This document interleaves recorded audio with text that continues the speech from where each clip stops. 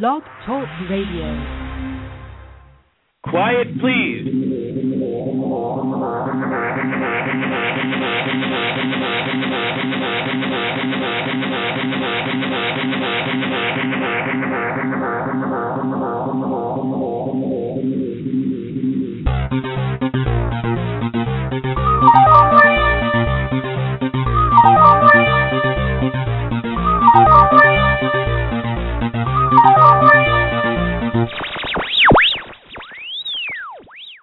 Welcome to Rex Sikes Movie Beat, conversations with filmmakers where we discuss everything film and television. Here on Movie Beat, you'll learn what to do and what not to do when it comes to making movies and TV, and we will talk to everyone behind the scenes and in front of the camera. I'll provide you with guests and information you're going to want to have, whether you're a filmmaker or a fan. And so now let's move behind the scenes here at Movie Beat. My guest today is Mr. Rex Piano. He's a director, producer. He's been here 3 times before. If this is your first time listening to Rex, pay attention, listen up. The guy knows his stuff. And you can go back and listen to the other 3 interviews anytime in your leisure, 24/7, because they're all archived and stored and available at rexsikes.com. That's the official URL for Rex Sikes Movie Beat. It's REXSIKES.com. And there at the interviews blog, you can listen live or archive to all of these interviews. Also, the chat room is now open if you're listening live. If you're listening to an archive show, obviously that's not available to you. Movie Beat's really designed to be a resource for you. That's why I connect you up with professionals who are making it happen.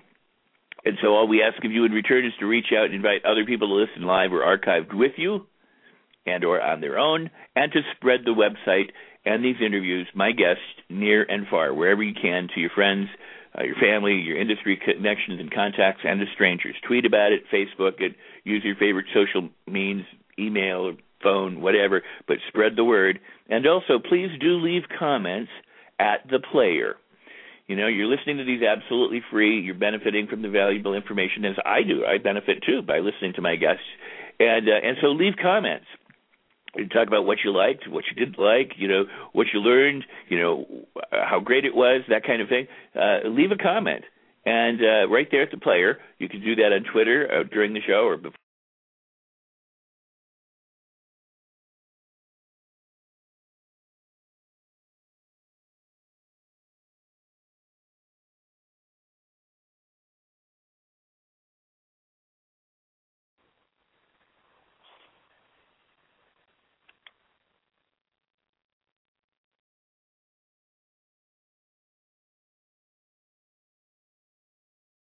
Lost him, so he'll be calling back in. Let me tell you about my upcoming guests, because I got,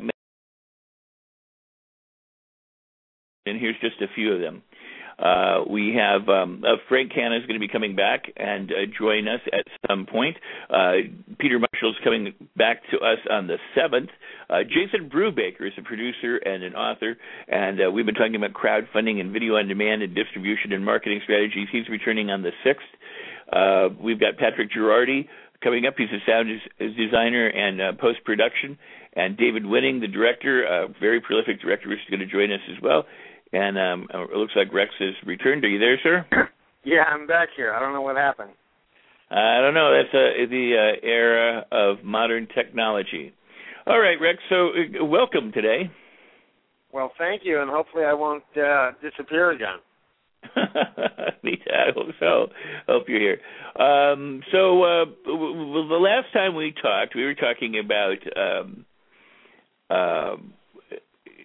camera, and throughout our discussions, the previous 3 discussions, we've talked about how the director gets the director's vision up on the screen.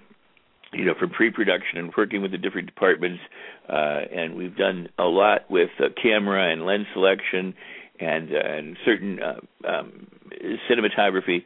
I don't want to call them tricks, but tips and tricks that people can use in working with the cinematographers. And today, you and I were talking, and I thought we would talk about, how lighting defines your character. And potentially within the show, too, perhaps we can get to it today, and locations and how they define character. Because you brought up so many great points about, character, what kind of clothes they're wearing, where do they stay. Well, you know what? Let's do this. Let's start off with the location, because you said that there was a story that about picking a location to help define the character. Right. Well, basically, when you read the script, it'll say what kind of a location it is. Is it a house? Does it have a swimming pool? Does it have a scary basement? Sometimes you can find all of that at one place. Sometimes you can't.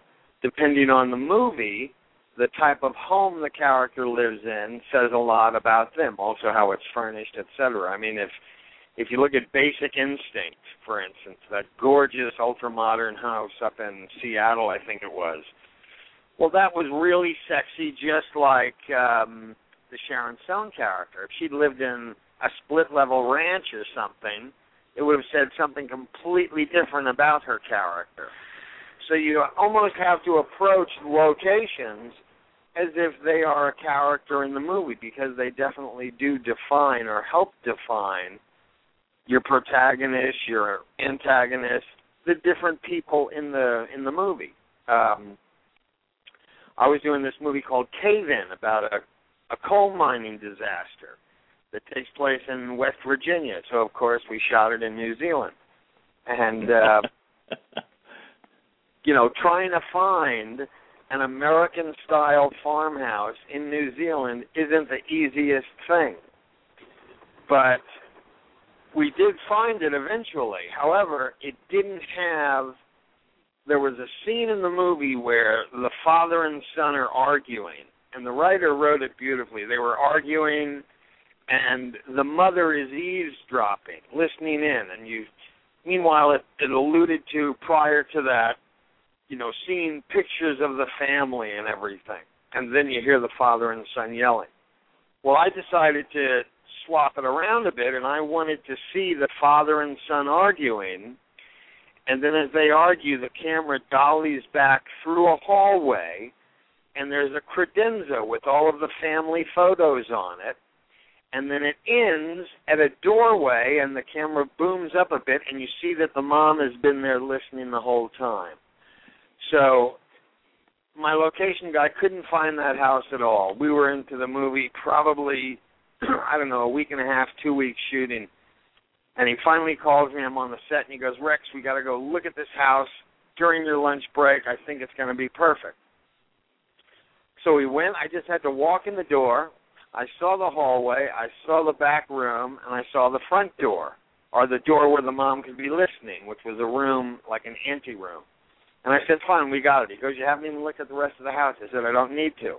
This will work for the shot that I want, because it conveyed so much information in just one shot. And then I ended up shooting other scenes there because I didn't have the luxury to move around, but some of the other scenes I could change their setting, etc., to take advantage of this location, because it allowed me to get one of the most important shots in the movie. I did another picture a couple of years ago called The Fall of Hyperion, which was meteors or satellites falling on Los Angeles and setting everything on fire, a disastertainment movie, as they call them. And we had to create something that was like Camp David, where the president would stay. So in Los Angeles, there's a closed-down boys' reformatory that when I went and scouted the location, it had the warden's house, which was this beautiful Tudor home, within the confines of a barbed wire fence and all these roads that led around to the old prison yard where the kids would stay. And I was like, great, I can use the security gate. I've never been to Camp David, but I figured it'll work. So, we covered up the prison signs and had a couple of extras dressed like military guys that checked our car, the picture car in. They closed. Then you see the people driving down the street looking out the window, and you see just the barbed wire fences. And then they pull up to this big brick Tudor house that could be, what I would think like a president would stay in if they were on vacation or at Camp David, whatever. And we were able to use about 3 rooms in the house. Luckily, they had a lot of closets, because in the script, there was this massive basement that had all of this communications room and all of this stuff. And, of course, that didn't exist there. But because it was a prison compound, they had a big boiler room with generators and all kinds of stuff. So in the movie, you see these guys walk into a door that's basically, they walk into a closet and close the door behind them. And then we cut to the interior of the generator room, which is a completely different location, and they come down the stairs into this area, so you think, as the audience, that this all exists underneath this house. And, of course, none of it did. So, I mean, the beauty of editing and going through a door or turning a corner can allow you to fool the viewer into thinking, you know, they're wherever you want them to be. That's really, really cool, and it's true. I mean, when you know, the other thing is we know that people have established characters, houses as characters. For example, the Shining, you know, that big hotel in Colorado is a character in the movie. The Amityville Horror House is a character in the movie. You know, I mean, the car in the Stephen King, The car in Christine, yeah, you know, things like that. I mean, anything can be a character. The truck in Duel, sure. You know, because you know, or all those little animated animals in E.T. So this is really good information to have, because it helps us continue to think along those lines about the importance of what it is that you're filming and what you're putting on film, and how you're working in a collaborative sense with all these different elements or pieces. Like no one piece makes the puzzle, but totally assembled, the right pieces in the right order with the right colors, you know, and all that kind of stuff. Suddenly, you know, the image emerges, and I like that. You know, you talk about color palette, and really, you know, that's what this film is. And so I know you're a huge fan of having right costumes and right makeup and right lighting and right locations, and you know, and the right actors and the right extras, and you know, and everything for the look of the film to get that up there on the screen, and I appreciate that so much. And I think it's really important. I think the more advanced filmmakers may already know this. I'm surely all of us need reminding, but the newbie filmmakers, certainly this is something for them to consider in terms of creating a style and creating, you know, I don't want to say art, because I hate the concept of art on screen, just because I won't go into it. But anyway, go ahead. You were going to say something. Well, no, I mean, a classic example of how location was a really important aspect of the movie is if you've ever seen Orson Welles' movie The Trial, based on the Kafka novel. Because what he did was to show the schizophrenic or the multiple personality side of the government was Anthony Perkins would walk into like an old Russian building that was, I don't know what the design was, but then he would turn the corner and be in a modern building, something that would have nothing to do with the exterior. Then he would go into an office that was a completely different kind of architecture. So, I mean, he used location in that movie to basically fluster the mind. So you were like, where the heck am I? Which was a microcosm of the world he was creating for the Kafka novel. But I'm trying to think of other locations. You know, I did this movie. I've shot a lot of movies on Grand Turk, which is this wonderful little island in the Turks and Caicos. And we had this movie Found that had to be shot there that was supposed to have this beautiful home. Well, most of the homes on the island, it's a gorgeous island, but it's not really a touristy destination. And most of the homes were not suitable for the film. So the cameraman and I, after seeing what we were told every house on the island, said, okay, we're going to walk the perimeter of this island and find the place. And that's what happened. We did. We walked around until we found a house no one had shown us that was perfect, and luckily the people, rented it to us. And I've actually shot 2 movies there because I go back and I'm like, this house will be ideal for it. Well, as some of the listeners know, and as you and I were talking before the show, I'm directing this film called Serum, and we have had just tons of location issues with losing locations. And now we have a backup location. We begin filming in 2 days, and we've got a backup location which has always been there in case something else didn't fit. This would suffice. It's close to what I want as the director. So. Right, but you always have to have a contingency, hopefully. Yeah, it's not perfect, but it'll do, kind of thing. Right. And because we're shooting a hospital, we needed a patient room. Well, I don't want to talk about the film, but there's reasons why we don't want a completely modern operating patient room right now with all of the trappings and trimmings. Some of it would be great, but not all of it is necessary. And so we're still in the process of looking, and we were scouting a location the other day. They waived everything so that we would shoot there. I mean, it was an incredible deal. I don't even want to go into it, but it was so appealing and so enticing. But it looks like a hotel resort patient room, and right. This is not. The thing is, though, say you're stuck with that. Well, then what you have to do is rely on set dressing and right. some props to convey it. So you bring in the wacky curtain that goes around the bed and hang it on C-stands, and you use that in your shot. So the way it happens is the doctor or the person who's visiting always comes in through that shower or through that curtain, and right. then you have, the beep monitor next to them.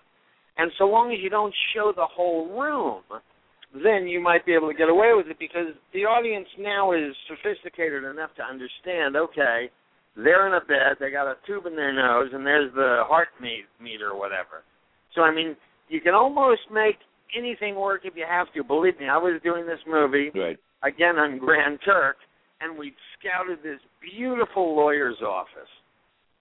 So come the morning, we're all supposed to shoot there. We all show up, and no one's at the office. And the location manager calls them, and they're like, oh, sorry, we're off today. No one is coming in. So now I've got like an 11-page day to shoot, and I'm like, well, where the hell are we going to shoot this? So the location manager says, I got a place. Just follow me. I know we can get there. So the whole caravan of movie crew gets in our vehicles, and we all drive, and we get to a radio station. And I'm in my head saying, how the hell am I going to make a radio station a fancy lawyer's office? And the place was so tiny, you could only walk one person down the hall at a time, not 2 abreast. I'm like, okay, I guess we're not going to have any dollies in this place. So, luckily we found an office. It was like the DJ's office or whatever. Took out, a bunch of their crap. There was a hallway. There was a hallway that led to another door that I think was a closet, which ended up being, because we never shot in it, just used the doorway, it ended up being the other lawyer's office. So, you have to think on your feet a lot. On another film, I'd scouted this location. It was like this abandoned warehouse, and it was perfect. I had all these stunts that had to happen in it. Well, we get there to shoot, and there's a giant padlock on the door. So I'm like, the crew's looking around at me, what are we going to do, Rex? And I turn and I see another abandoned building about 100 feet away with the door open. I said, we're shooting it in there. And they're like, you haven't even looked in it. I said, I don't care. We'll make it work. We'll shoot it in there. Because I had a lot of stuff to shoot that day. And it actually ended up working out fine. But, ideally, like I've said prior, you read the script, you envision something in your mind, and then you go out and find those locations. And then what you have to do, when I was shooting television shows and even movies, you don't have the luxury sometimes to go in and change the people's decor if it's their home and they're living in it. So what you have to be able to do is, before, you initially go and you look at the location. You take pictures. I've had work with directors who bring video cameras and video everything. Because as you're going through the location, you're going through your script to see what scenes you have to shoot in said locations. Then once you've locked those in, you go back, and now it's time for you to design how you're going to shoot these elements. So, or shoot the scenes with what's there. So sometimes I've had to do several times on shows, we can't redress the whole room. We can redress 2 walls. And I'll say, fine, give me these 2 walls. The characters will walk in. If you can, give me a little bit of that door so I can show them entering. Then I just need to get, the master shot and then 2 reverses. So I only had to change 2 rooms in the house. Or, I'm sorry, 2 walls in that room. I didn't have to redress everything. If I wanted a piece of foreground furniture, I would just put that, at the end of the dolly shot or the end of the pan. And again, if you see the top of a sofa, then you know that you're in a living room or a den, and you don't have to necessarily see the other side, which is where all of your equipment and stuff is. So you have to be smart and basically pre-visualize how you're going to use each location. A side note for lighting, I was doing this one movie, Hope Ranch, and it was supposed to be a crackhead's apartment. And the electrical department told me it was going to take a day to light because I said I'm shooting 360 in here using a Steadicam, seeing every wall. So all of the lights have to be up in the ceiling with, pipe spreaders or whatever they call those things.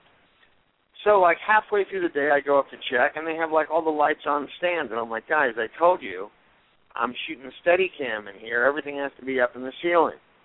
So, essentially what was supposed to take 4 hours took 8 hours to light, and I couldn't get into the location until the following day. So I had to supplement my day exterior, which allowed me to do a better chase scene because that's what I was shooting prior to going inside.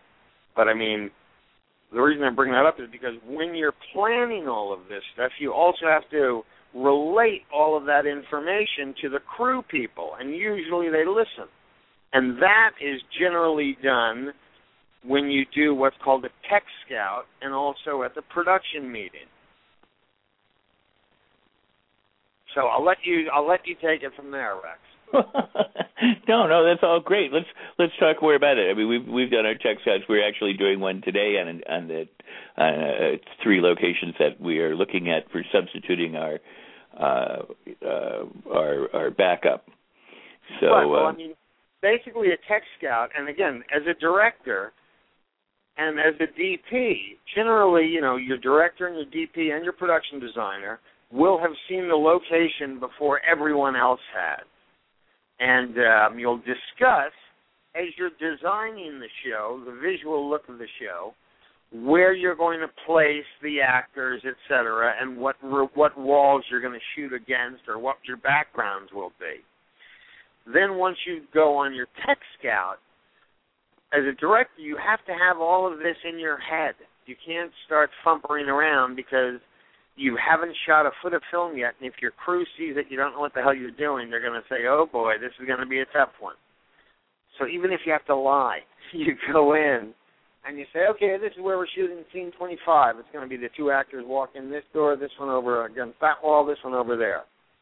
And generally, ideally you don't lie. You have it all figured out in your head.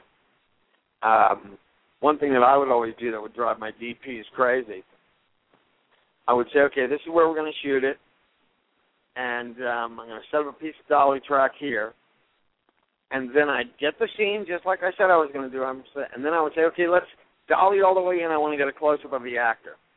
And the DP would be like, well, I haven't lit for a close-up. And I'm like, okay, well, it looked good in the wide shot, so you have about 5 minutes to bring in a little fill light and maybe turn your backlight around a little bit to get some more rim on them.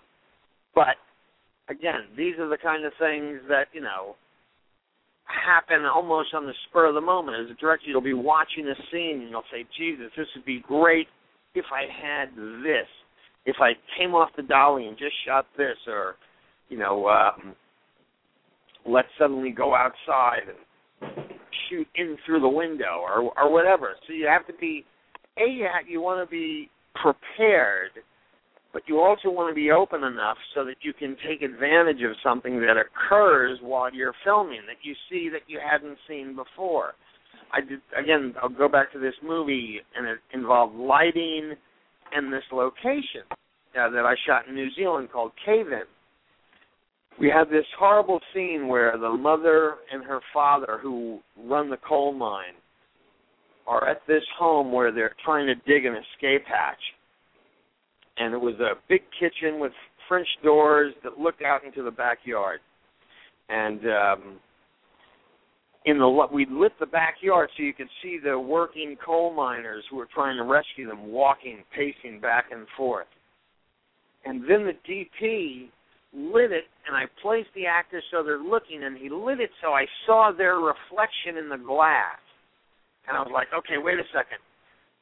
This shot's going to become a much more involved shot, and it's going to become longer. It's really one of the most beautiful shots I've ever been a part of, and it really wasn't my idea. It was mine and this DP's. So you're looking outside, and all you see are these coal miners covered in dirt, tired, sweaty, and the camera then rack focuses, and now you see the reflection of the mom and her father looking out the window. So now our focus is on them. So now the guys in the background are out of focus, but you still see them moving, and we hear them talking. And now the camera creeps back a little further, so now we change our focus so that we're actually on the real actors, not their reflection.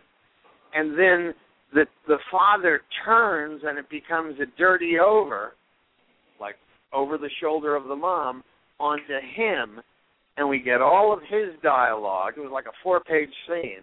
And then we just had to turn around and get a close-up of the mom. And it was really a beautiful shot that told so much in one shot. And meanwhile, when I had planned this, I hadn't planned it to shoot that way at all. It was going to be multiple shots.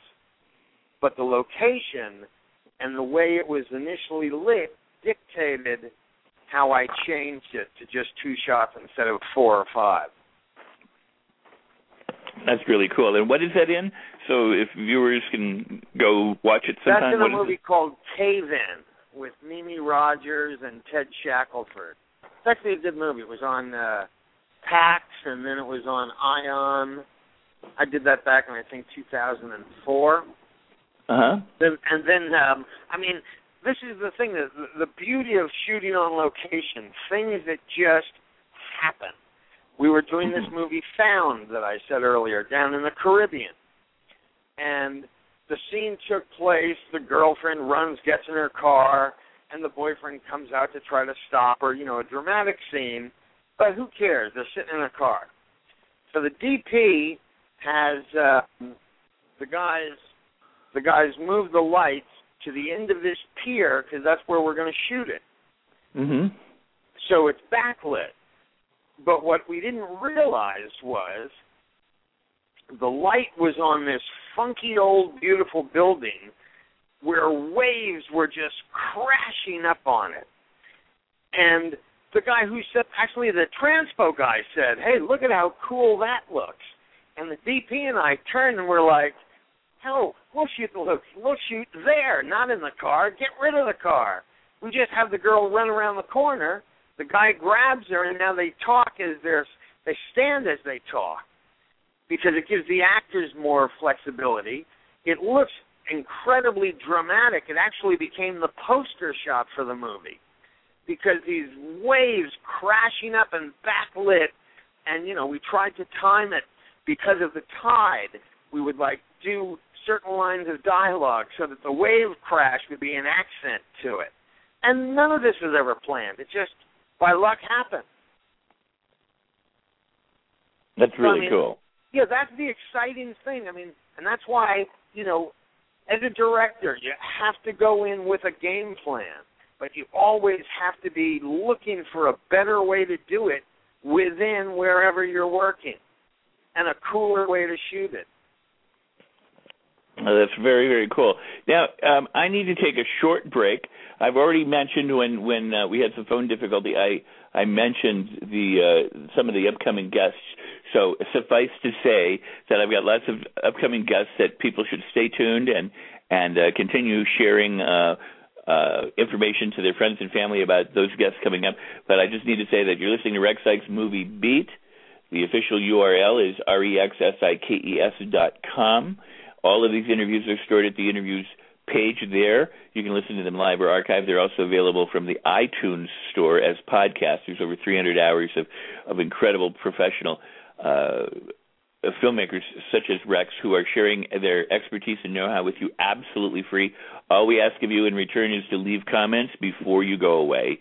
If you're listening live or archived, just leave a comment there in the comment window and or rate and review the podcast, and also live tweet the show. When we're talking like now, you can be on Twitter if you're in the chat room. If you're listening, you can be on Twitter and tweeting comments that my guests make. You could be on Facebook and sharing it to your wall and to your friends or your favorite social media means, and we ask that you do that. Also, rexpiano.com is REXPIANO.com is Rex's website. Be sure to visit that and then check out rexpiano.com, and also Rex is on Facebook, and you can friend him there, I guess, and stuff like that. So be sure to check into what Rex's page is. All right, and we are talking with Rex Piano right now. Thank you. All right, we're back to you, Rex. All right, Rex. I also have another Facebook page I'd like people to check out and like Sure. if they will. It's called AFN Clarke, CLARKE Inc. And basically it's a new company that we're starting, and we have an e-book. You can buy books on it that are written by Anthony Clarke, AFN Clarke, terrific books that are already for sale on that, but also you can go to our My Movie page, which we will be starting very soon, that will have a lot of downloadable original content. And hopefully we'll have your handsome face on it one of these days. Cool. What? Yes, absolutely. What? Give the web address one more time. Yeah, it's AFN Clarke, CLARKE. No, but what is the first? What is the first? I can't even catch the first word. Okay. Or first letter. It's three initials. AFN. So Apple, Frank, Nancy. There you go. Apple, Frank, Nancy. Clarke, CLARKE.com, Inc.com. So INC.com.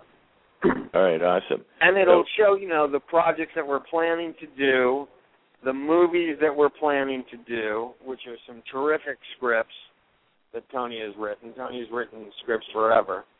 And we're real excited about it because it's going to be a new way of getting original programming out. I've contacted friends of mine who have excellent films that never got distribution, and they will be available on there to download for an extremely cheap price to own, not just to rent. So it's going to be a cool site. Now, I just want to make sure that we've got it correct. It's Apple, Frank, Nancy, CLARKE, INC. Yep, INC.com. All right. I'm not able to get it up at the moment. That's a terrible thing to say. I'm not able to get the website. I don't know if you want to broadcast. You can't get it up. I'm not able to get the website to come up. It tells me that my server can't find it, or my browser can't find it. Then maybe try AFNClarke.com. Yeah. Okay. I know that I've been there before. That's why. Yeah. That's why. Well, I'm not near a computer. Otherwise, I'd find there it. You go. So, there you go. AFNClarke.com. The website is AFN Clarke right. Inc. I guess on Facebook it's AFN Clarke Inc. or whatever it is. Yes. But no, check it out. It's a cool website, and like I said, we're going to have some exciting shows on there. Awesome. Very, very cool. All right, and so we're talking with Rex Piano. We've got the Facebook pages and his personal URL, his professional URL, and so we're talking about location and defining character through location and through lighting. Right. Well, lighting, again, as we lightly touched on it earlier, lighting is key depending on the genre of a movie you're shooting or a show that you're doing. When I was doing Mike Hammer with Stacy Keach, it was film noir. So, you know, the lighting in that had to be long shadows, high contrast, moody, mysterious. And, you know, we tried to find locations that would evoke that kind of a sensibility, or a location that you could light so that it would be moody and creepy. I mean, if you watch any of Hitchcock's use of lighting is brilliant. And I've brought this movie up before, North by Northwest. I just watched it over Memorial Day weekend. But there's this wonderful scene when James Mason first meets Cary Grant at the house, and he he comes in, draws the curtains, so now it's dark and mysterious, and he just turns on a little side light so that he's almost not backlit, but remember when you were a kid and you'd scare somebody, you'd put a flashlight under your face. That kind of a thing. Because everyone is afraid of the dark. Dark is mystery. That's why very few romantic comedies are really dark pictures. You know, most of them, lighting, like every aspect, should not call attention to itself. If it does, then it has to be done for a dramatic reason. Romantic comedy pictures are bright, and you don't even get a sense like there's a light anywhere. They just look pretty, and the people look natural in them. Yet in a horror movie, you know, you're always waiting there, and you're saying, turn on the damn light switch already, you know? I've always wanted to do a movie where they turn on the light switch, and it does work, and it lights up the room. And I don't know what they'd see. Maybe, you know, 100 zombies right in front of them or something. But, so lighting, again, when you combine lighting and the lens choice, it can soften the actor, harden the actor. When you're shooting with actresses that are a little older, you put a soft light on the front of the camera generally. We used to call it an Obi light. And that was a term from, I think, Merle Oberon, because she was the first actress to demand it. And it was a very soft, diffused light that was literally on top of the camera. And what it would do is, because it was soft and diffused, it would essentially hide the wrinkles in her face. And then if you put a little soft effects or something in front of the lens so it's not as harsh, and this is actually really needed, necessary now with HD cameras because it sees everything. So, you know, you soften that. And again, if you want to make a character angelic, you know, you put a little backlight behind them, or you want to separate them from the background, you put a little higher light to give them an edge lighting or a rim lighting. So you have to use, and again, your DP and your gaffer, as well as your production designer, will have all of these elements available to them. I mean, I know that whenever I shoot with DPs, they love to have a practical lamp in the room so that it can be the motivating light source, or a window so some light can come in through the window.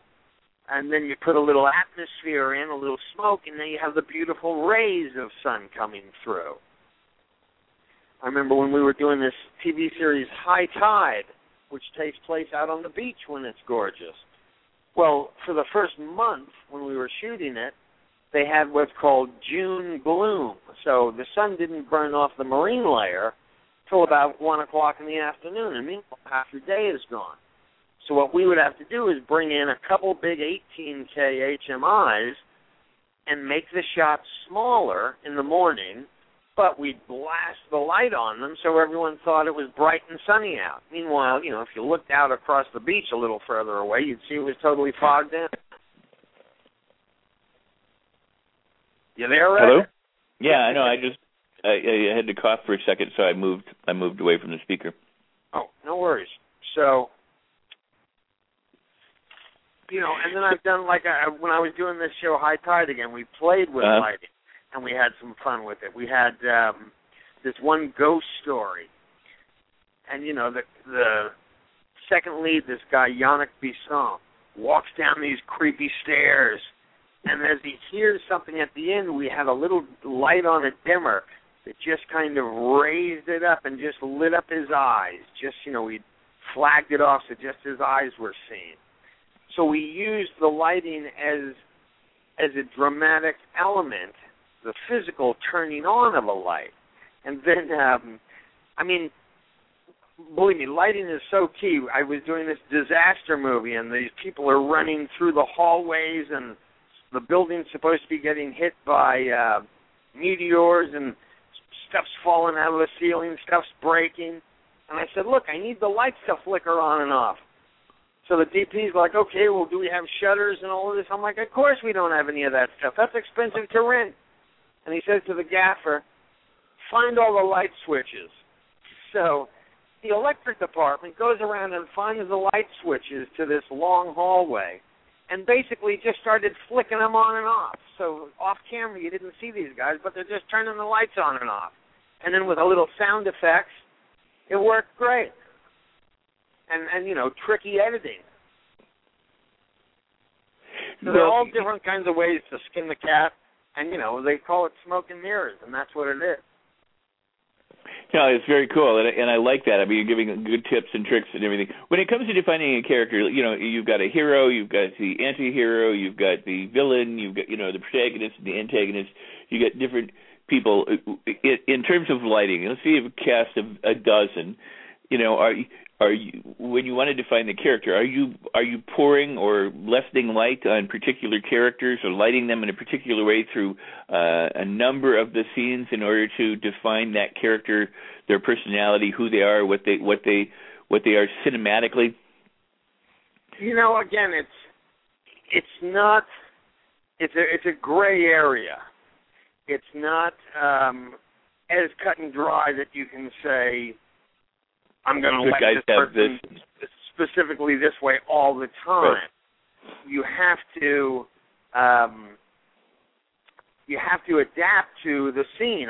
When you find them in their ideal location, for instance, I did this movie, The Month of August, and it was a romantic comedy, and the girl in it had her two favorite colors. I think it was turquoise and magenta. And her clothes had those kind of crazy colors. Her apartment had those kind of crazy colors. And she gave her boyfriend, those little bubble things that you dip in the jar and blow and the bubbles come out. Mm-hmm. She gave him those as a gift. So what my DP had done, which was really so subtle but so beautiful, when we were shooting the boyfriend, and they had broken up, and all he had left of her now were his little bubble thing. And it was a dark, moody, lit room. He was by himself, and he sat on the sofa, and he was just blowing these bubbles. Well, what the DP did was he lit the bubbles with magenta and turquoise, so that as the bubbles came up through the little shafts of light, they were her colors. And again, because it's a bubble, you just get a little hint of it. But it was really a beautiful thing, and was something that I never thought of doing. Luckily my DP on the movie was brilliant and came up with all these wacky ideas. But again, this is a guy, his name is Dan Yarusi, fantastic cameraman. We would light stuff, and I did a lot of TV shows with him. We would light stuff, and if we were running out of time, because on these TV shows you had to shoot them in 5 days, and you're doing 10 pages a day, pardon me, and we didn't have time to light, he'd say, okay, get me a Smith Victor, which is just a little, I didn't know what it was. It's just one of those little lights that you get at like a Home Depot with a clip on it that has like an aluminum housing, and you put just like a 100-watt light bulb in it. Uh-huh. Mm-hmm. And he was a big guy. So he would literally hold that under his arm in his left arm and hold the camera with his right arm, and he would basically walk, or we'd have the gaffer do it, depending on the complexity of the shot, and just light the thing with this like 100-watt light bulb that was a soft, like a GE soft glow light bulb. And then because of the technology now, you can adjust the color in post.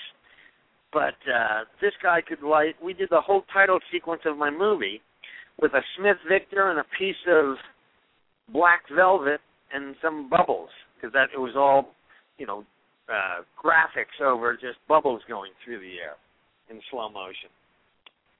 And again, he had lit that with the turquoise and the magenta. That's very good. Yeah, your lighting is,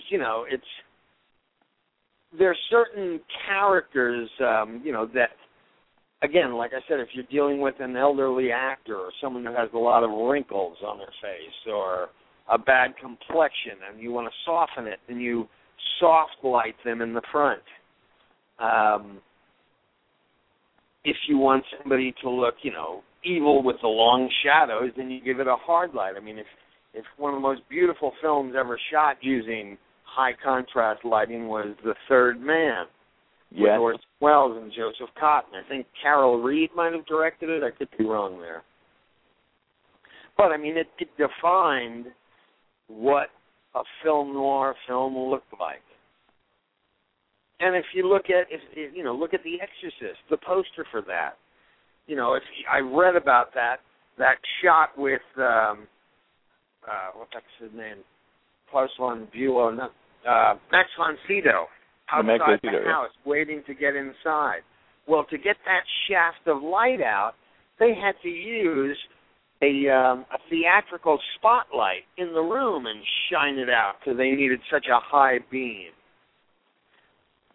So, I mean, lighting can, and if you see any horror movie all the time, you'll see, just somebody in the back and suddenly they'll step into the light just so you see their eyes. So, I mean, lighting can be extremely dramatic.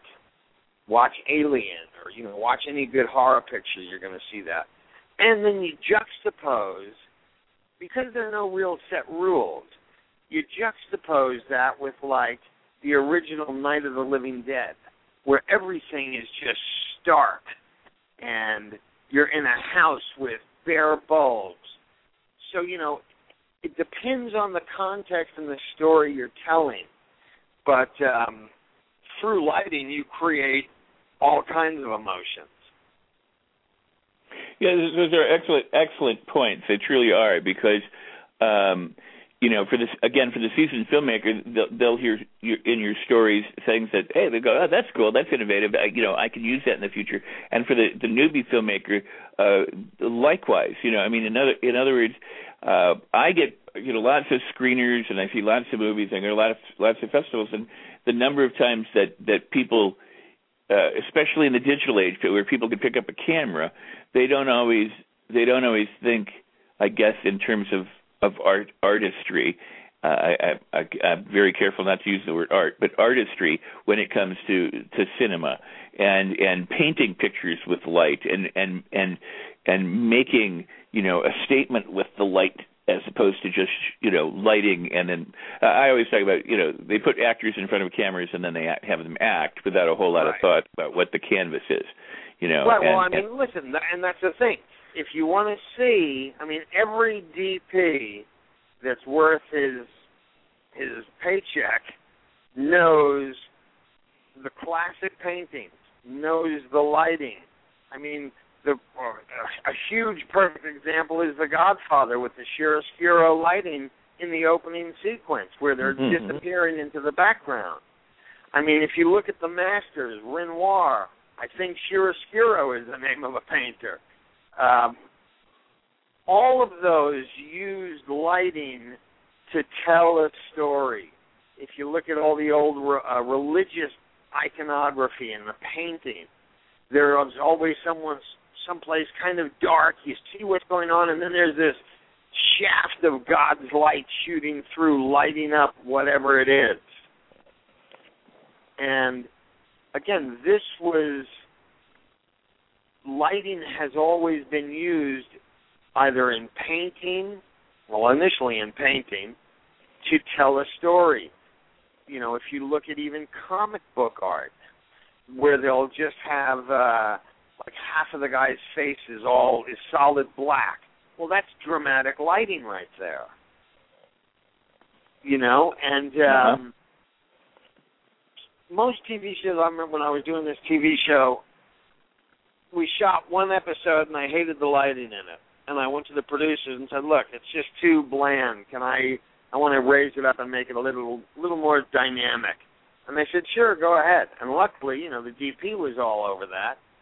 And we changed, not the look of the show, we just made it more cinematic versus run-of-the-mill episodic TV. And really the first TV show that really exploited that was, of recent time, was The X-Files. Because when you watch that, it was like you were watching a movie every week. Well, and a lot of that was due to the lighting in it. Yeah, but the thing that I always think is fascinating is, especially with television directors, is that television directors rotate where, you know, usually the DP and the gaffer and the first ADs and, you know, I mean, people, you know, are part of the production while the directors come and go. So the look of the show is already established in most cases, you know, for the director for hire. You know, I mean, as opposed to the conceiving director or the consulting director. But so whether it's CSI or it's X-Files or CSI Miami, for example, or X-Files, there are color schemes. There's contrast and saturation and the way things are lit, as you point out, the X-Files versus, I'll say, CSI Miami versus CSI Las Vegas versus the look of the Law and Order series versus, something else. I mean, there's a lighting scheme, there's a color scheme, there's a production design scheme, there's the way they color correct their shows, and I mean, all of this stuff goes together to create a look. It actually creates a brand. Sure, sure. I mean, look how the show 24 changed how stuff was shot. They brought in that shaky cam, and I mean, Law and Order created the whole docudrama kind of feel, like you were right there. And again, as a rotating director, you know, luckily I was rotating director on several series, but I also was the first director on a couple series to dictate how the look of the show should be. Yeah. And then some of these other directors, you know, had to follow my lead, much to their chagrin sometimes. But it was a wonderful opportunity to have because, like, for instance, with the Mike Hammer show, you know, there were always these flashbacks. And we tried different looks, and everyone liked the look the most of just, and it was the simplest, and it conveyed the story instantly, was just going to black and white. And we would use different ways to go into our flashbacks, but they were always triggered off of Stacy Keach's face or something he was holding that evoked this memory. And then, you know, we again, like I said, because it was my camera, we lit it extremely dramatically. Well, that's very cool. And it goes, again, it's the forethought that goes into things, that and the planning that goes into it, that you come up with and you say, okay, you know, all the flashbacks are predicated based on, you know, what we see here. Right, and the cool thing about what we did do, as I interrupt you, with the My Camera stuff, was we would shoot specific shots that were almost like his mind recollecting them. They weren't necessarily in the show. For instance, there was a scene in one episode I did where he recognizes the ring on this woman's hand. Now, meanwhile, in the scene that he's talking to her, we don't focus on the ring. She puts her hand up in the door jamb while she's talking to him, so you just see it there. But for his flashback, we did a dolly in and right up into the ring, so that we weren't basically pulling shots from the scene and just making them black and white. We had designed, or I had designed, those shots to shoot separately so that they would be his memory. Does that make sense? Absolutely, absolutely. Yeah. So, I mean, I did that with every flashback that I did in the show. You know, you'd see something from a different perspective. You'd see the crime from almost an omnipresent point of view, which was his memory. But when you saw the murder in the movie, that's not how you saw it. So they became almost, you know, not characters, but each shot had to trigger a memory that would then make him solve the crime. That's very cool. That is very cool. Hey, Rex, you know what? We are out of time. Rex, this show goes by too quickly. I think you're going to have to do a mini-series with me. Well, we will be back and talking with Rex more in the future. We'll let you know when he's coming back. You've got so much to offer and so much great stuff that I sit fascinated, and as I know my listeners do. But we literally, the show went by very quickly today, so I didn't even have a chance to say, okay, we're coming up on, 5 minutes left or anything like that. But I want to thank you for being here again and for sharing all this valuable information and insights. And I always encourage people to, one, leave comments before you go away, and rate and review the podcast. Be sure to do that, and stay tuned for upcoming guests. But go back and listen. Rex has 3 other conversations that we've had discussing getting your vision of the film or television show up on the screen and how you can do that. And so go back and listen to those at your leisure. They're all at rexsikes.com at the interviews blog. And be sure to visit Rex's website. It's rexpiano.com, rexpiano.com. And A as in Apple, F as in Frank, N as in Nancy, Clarke, CLARKE.com, AFNClarke.com, and visit also on Facebook there, and Rex Piano's on Facebook as well. Rex, you have been, again, a fabulous guest. I thank you so much. We'll let the listeners know when you're going to be coming back. Thank you very much. I love telling stories. And I hope you're great at it. And educated. So, and again, Rex, I thank you for the service you're doing, buddy. Well, thank you, sir. Have a great rest of the day. We'll be talking soon, and I've enjoyed it so much. I really do. I really appreciate it. Thank you. Terrific. I'll talk to you soon. All right. Bye-bye. Mr. Rex Piano, again, fascinating guest. Check out all the websites and do share these discussions and all of my guests with people near and far in all your industry contacts. There's over 300 hours, a lot more than 300 hours, but over 300 and some separate shows that you can download from the iTunes store and take with you wherever you go. Directors, producers, writers, cinematographers, sound designers, actors, editors, and the like, and a lot more to come. It's been called a master class in a box, a PhD program, and a kind of PhD class program. Get your doctorate in filmmaking through Rex Sikes Movie Beat. I mean, those kinds of things. All very nicely said. But the key is to go and listen and learn and to benefit, because they're giving it away so that you can make your projects smoother, faster, less expensively, and so that you can advance your careers. Having said all that, I really appreciate you being here. I appreciate your support and your comments and your thoughts and all that you do to help spread the word of Movie Beat. Those of you who come into the chat room regularly and those who are visiting for the first time, thank you so much.